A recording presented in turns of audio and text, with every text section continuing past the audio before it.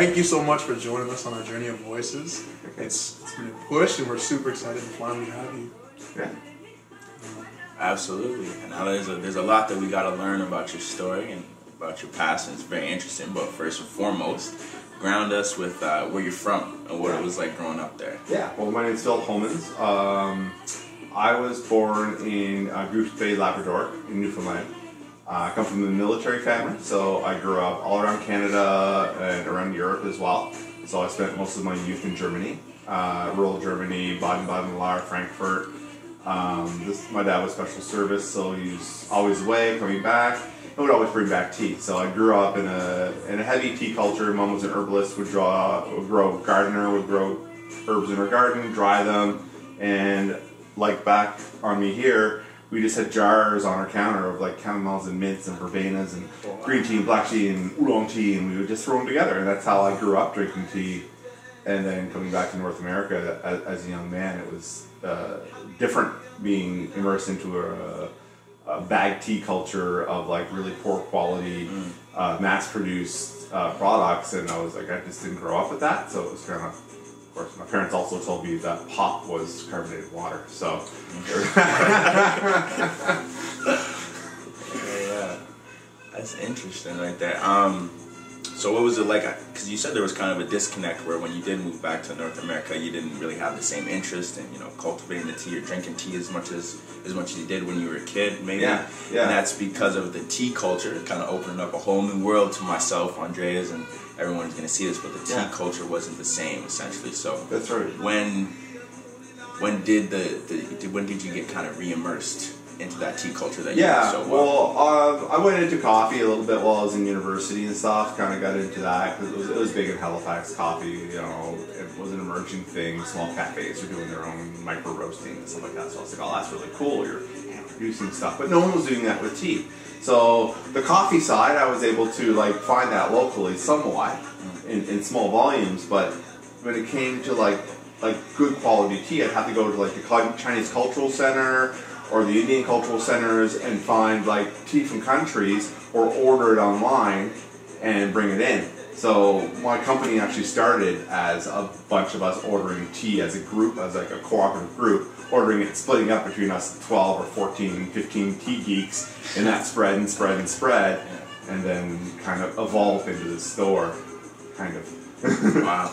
Now, before the store, there was an interesting story that got you here. Yeah.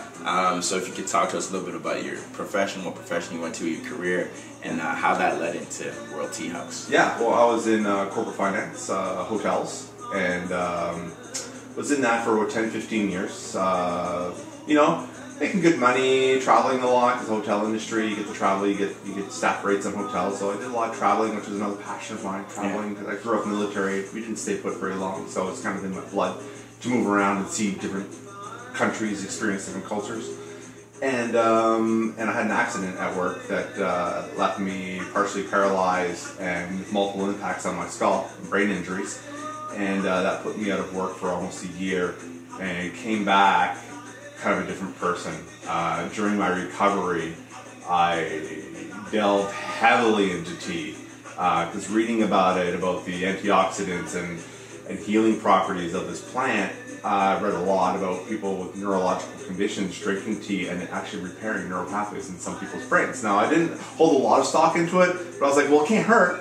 Tea's good for you. So in recovery with brain injury, you want repetition, you want to do a certain schedule, and tea was really part of my daily routine, where I would get up, I would make tea. Sometimes I would do it Japanese style, sometimes I would do it Chinese Kung Fu style, and I would do all these different styles of making tea just because it took a long time to do. I had a lot of spare time, and reading up about it and reading the cultures behind it, and just kind of got into it a lot and started doing tastings and writing of reviews and writing on blogs and stuff like that. And then that kind of got me re-immersed, kind of rekindled my passion for tea.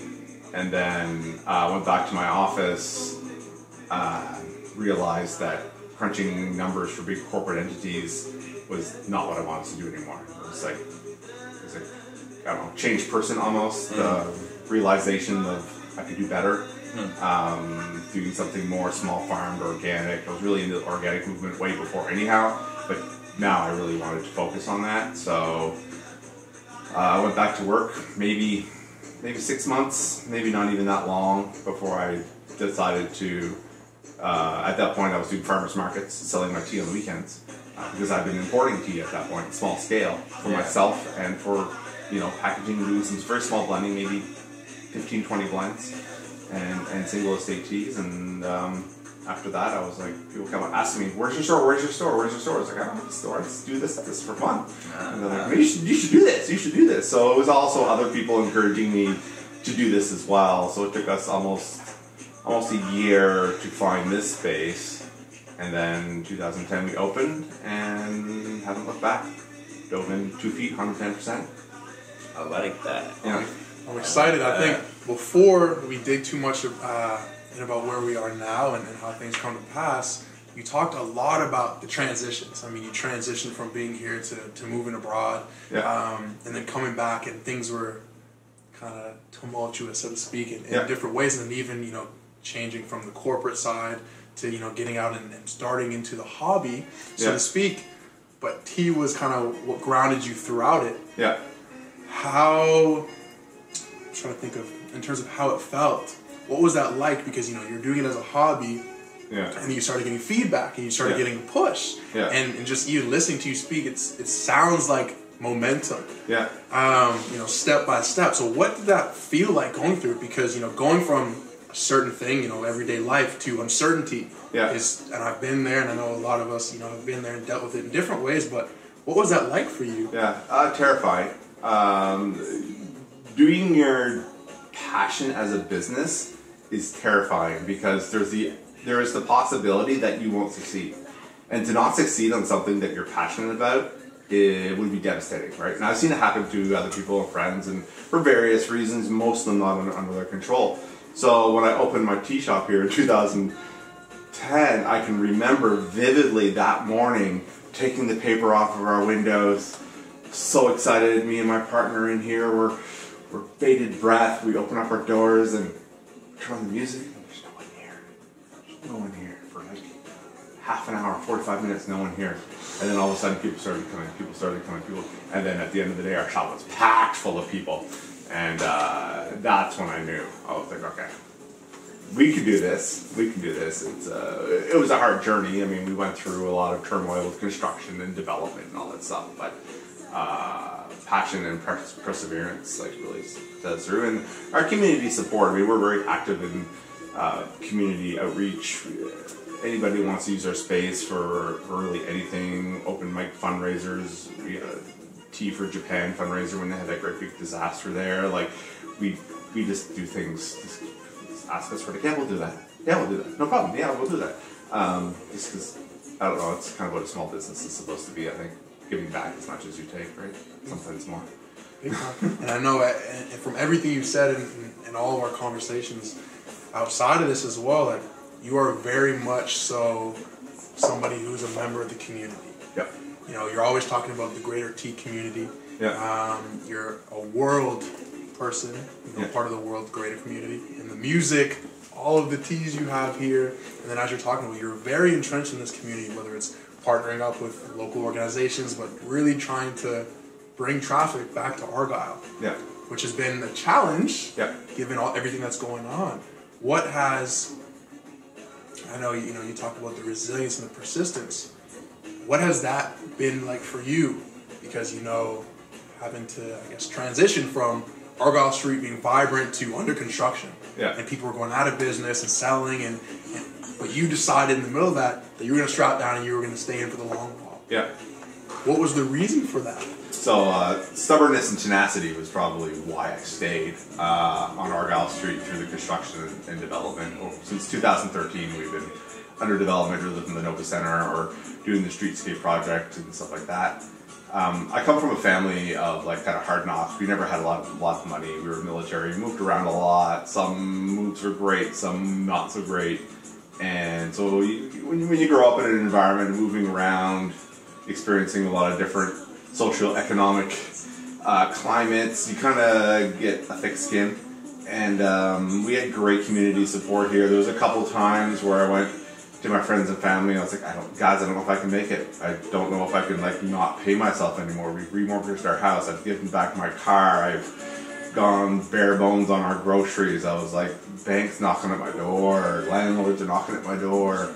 And one of my customers is like, why don't we do one of these cash mob things? I was like, what's a cash mob? They're like, well, that's when we have a buying event and a lot of people come in and they basically flood you with cash. For one day, half a day or whatever, they just do that. And so one of my customers actually organized a cash mob. We just kind of put out the shout out on social media being like, hey guys, we're having a cash mob. If any local businesses want to donate like some door prizes, we'll do like a door prize thing.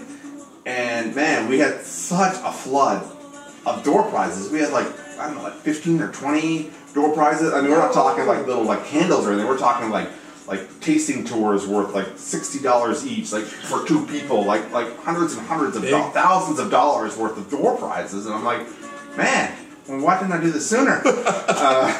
So that really gave us a good, basically paid our rent in 4 hours. So that saved us for 1 month. And then we had science fiction conference that we did a couple weeks after that we do every year, but this year in particular, people heard about Outcry for Help because I'm very transparent about my business and about how we were struggling, and so you put it out there being like, everyone complains when businesses shut down, it's time to step up and support struggling people on Argyle Street, because if you don't support them, if you don't go there and deal with the construction, then they're going to leave, and then you're going to be complaining they're not there. So step up and support, and they did. Like, people just, like, that science fiction conference, people were just like, how can we give you money? Gift certificates, you sell the gift certificates, you know, just basically the customers coming in and being like, I'm going to give you a certain amount of money, and I was like, I heard give a gift certificate. We don't even want a gift certificate. We're just going to give you some money, and then when you get a bunch of really good tea in, put it aside for me. So, I mean, that just goes to show that people see the value of what I do, and I bring in good quality stuff from small farmers, and yes, sometimes I don't get a large volume of it, and I'll give it to people that kind of help me out and stuff like that, and it's just a good sense of community, and that's really what got us through that hump of this summer, which was kind of the worst part of it, when we had 8 holes in front of our shop. That community support really got us through. So it's kind of like giving to community for 6 years, and all of a sudden, you know, you're in hard times and you're like, I don't know if I'm going to make it, and all of a sudden everyone rallies for you. Like, even businesses I didn't really have that strong of a connection with, like Propeller Beer and Dirty Nellies and Lot 6. I've done stuff for them before, helped them out with coffee service and tea for their cocktails and stuff like that, but I've never really thought about it as being something like, not really doing you a favor, you're buying my product, so it's kind of part and parcel of doing business with me. As a passionate business owner, I will share my recipes with you, I'll share that passion, and they really appreciated that, and they just kind of came back. So it's kind of the whole pay it forward thing that you don't really realize you're doing all this time. It's kind of, it's the person I am. I just give, and people get back, and that's what I serve. Before I let KB jump in, I know he wants it, because you're speaking to a lot of things and that resonate with me in a big way. And so, being in that, you know, you've moved around a lot and you're used to putting your head down and just grinding, just going through and working whatever the case is, you know, whatever the adversity is, just going about your business until, you know, the end of the tunnel is in sight. Yeah. What did that feel like to get that huge rush of support, you know, from the community and from people really going and having your back? Yeah, it was. I mean, it made me cry. I mean, it was just so kind of emotionally humbling. Like, you're just in pain. You're suffering. You don't know if you're going to pay your mortgage or your rent. You're like, oh, this is my dream. I built this up for 6 years. Like, it's coming down. Like, how can I stop this kind of spiral from down? And then all of a sudden, community support, and it's downward turning upward, and it just, all of a sudden we were on the news, like every 2 or 3 weeks, news crews are coming in, like, I want to tell your story, I want to, like you're in here, and there's dust flying, there's cranes, and then your store is full of people, like who are these people, why are they coming in here? And I'm like, because we're like the oasis of the dust storm or whatever, yeah, so that turned into like an upward spiral of momentum and support. And then when Argyle Street got finished, it was like someone turned on a switch, but turned it from -50 to +200.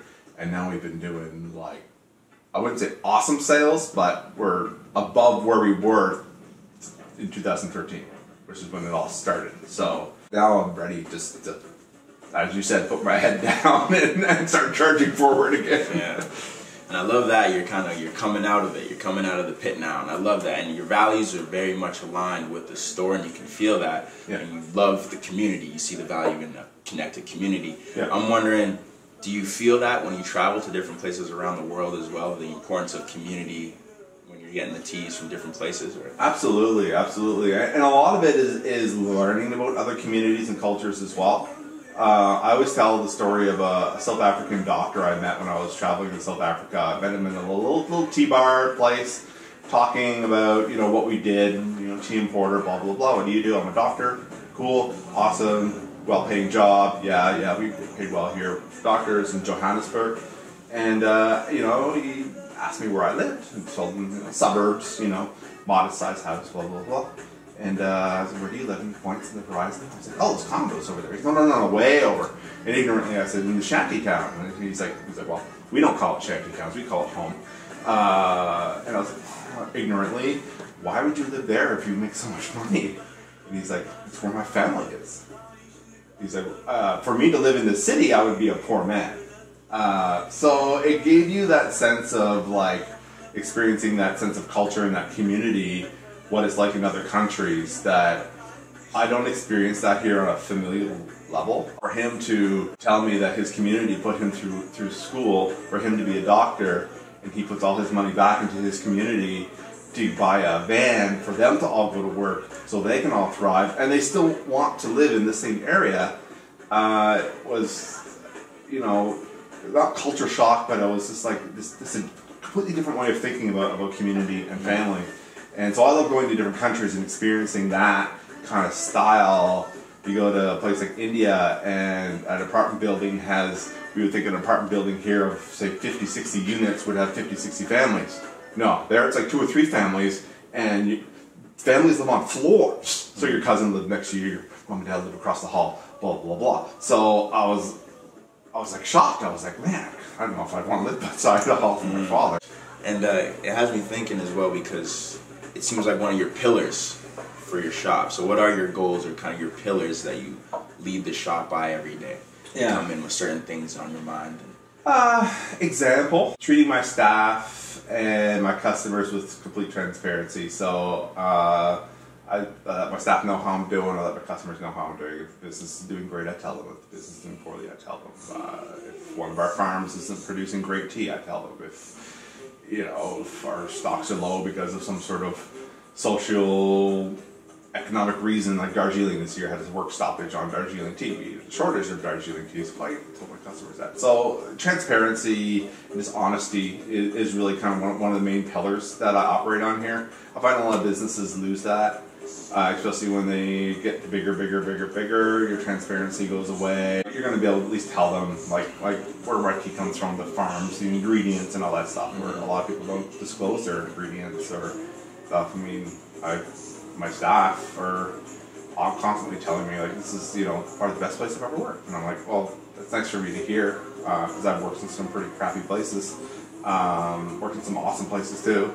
And I think from those awesome places that I've worked, even some of the not so great places, I take a little bit from each of those jobs that I've had, and I roll it into this job. Before we go into the teas, just because, building off what you tell taking a piece off of everything, because, that is the experience, learning as you go along and growing from that. Yeah. I'm just curious because ethics is a big thing for you. I know you have a spot on the website about it. Yeah. And as, our conversations about the different, how you source your stuff, but not just, I want to get some tea from here and there. You go in and you do it. And you experience it and you work with the people and you're hands-on. Yeah.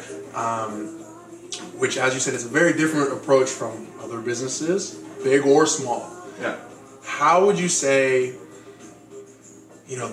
that plays into, your role here, or how you interact with people? Because you hold people to a high standard, whether it's, your partners or your customers or your employees. Yeah. But, being hands-on in other parts of the world and experiencing what community and what culture and what all those things mean and look like. Yeah. How has that, if in whatever way, how has that shaped you and your interactions here? Yeah.